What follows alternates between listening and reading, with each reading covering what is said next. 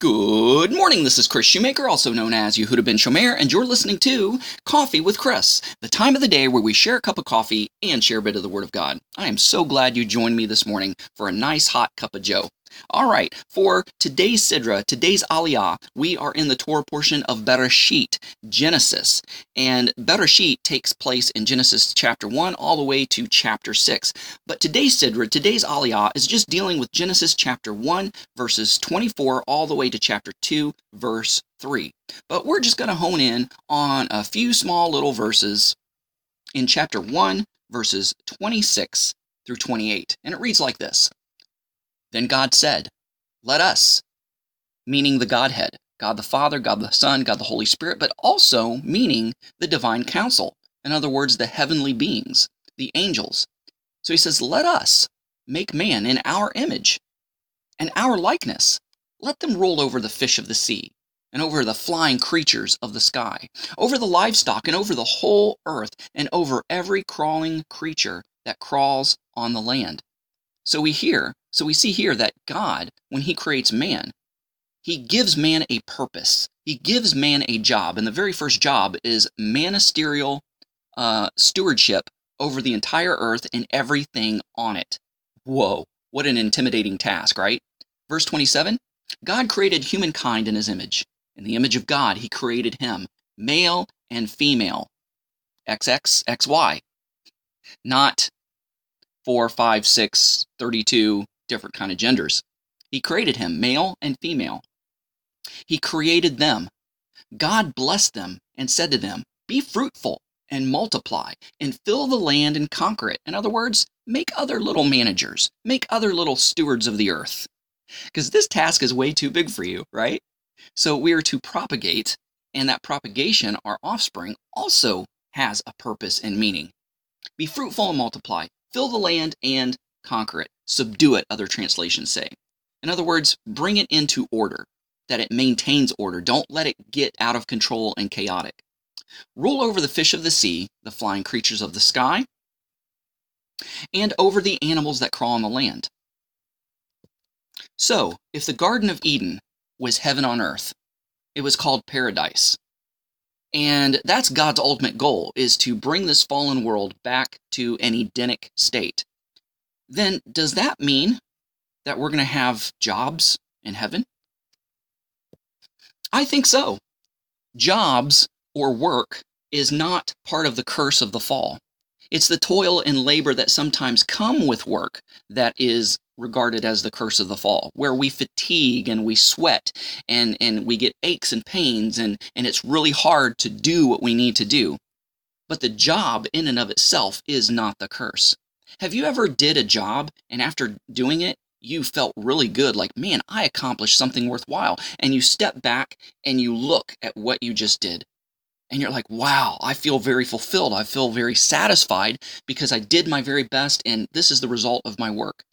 And some people are fortunate enough to get jobs that they love. They wake up and their feet hit the floor like, yes, I get to go to work because it's their heart's desire. It's their passion. It's what they've been born to do, created to do. Adam was created to be manager over the earth. He was created to be the prunesman, the gardener of Eden. He was also born and created to be the security guard of Eden. Now, he failed in those tasks, as we'll see later on in the Torah portion, but that's what his job was. So if Eden was heaven on earth, then I don't think that we're going to be sitting on clouds, wearing white robes, bored to tears, just strumming a harp all day long in heaven.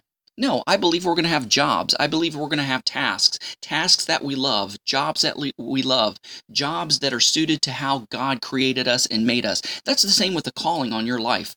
If you figure out what you've been put on this planet to do, then you're going to be so fulfilled. When I discovered that the Lord called me to teach and preach, and I started doing what he called me to do, what he created me to do, I'm one of the most happiest people in the world. I'm in my element. I know I'm doing what I should and supposed to be doing.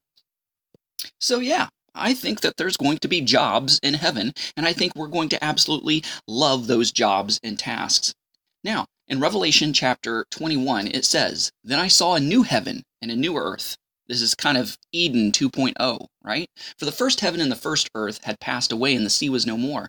And I also saw the holy city, the new Jerusalem, coming down out of heaven from God, prepared as a bride adorned for her husband. I also heard a loud voice from the throne saying, "Behold, the dwelling of God is among men. He shall tabernacle among them. They shall be his people, and God himself shall be among them and be their God." Oh, I love this verse. He will wipe every tear from his eyes. So if we're going to have jobs, we're not going to be crying and belly aching and moaning about it. These jobs aren't going to bring tears. He's going to wipe all the tears from our eyes. And it says, "And death shall be no more." You've heard of people working themselves to death, right? That's not going to happen. "Nor shall there be mourning or crying or pain any longer, for the former things have passed away." And the one seated upon the throne said, "Behold, I make all things new." Then he said, write, for these words are trustworthy and true. Now let's jump down to verses 22 through 27. It says, "I saw no temple in her, for its temple is Adonai Elohei Zevaot, Yahweh, the Lord God of heavenly armies or host, and of the Lamb. And the city has no need for the sun or the moon to shine on it, for the glory of God lights it up. And its lamp is the Lamb. The nations shall walk by its light, and the kings of the earth." Ah, that sounds like a job to me, does it you? The kings of the earth? God's going to give us ministerial rulership over sections of the new earth. He even told the 12 apostles that they were going to sit on thrones and judge angels, right?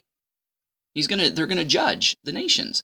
"The nations shall walk by its light, and the kings of the earth bring their glory into her. Its gates shall never be shut down." The word gates is synonymous in Hebraic scripture with trade, with mercantile, with judgment. So there's going to be jobs and tasks. "Its gates shall never be shut day or night, for there shall be no night there.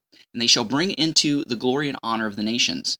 And nothing unholy shall ever enter it, nor any one doing what is detestable or false, but only those written in the book of life." Guys, thanks so much for listening. Go out there and have a great day. Shalom, and God bless.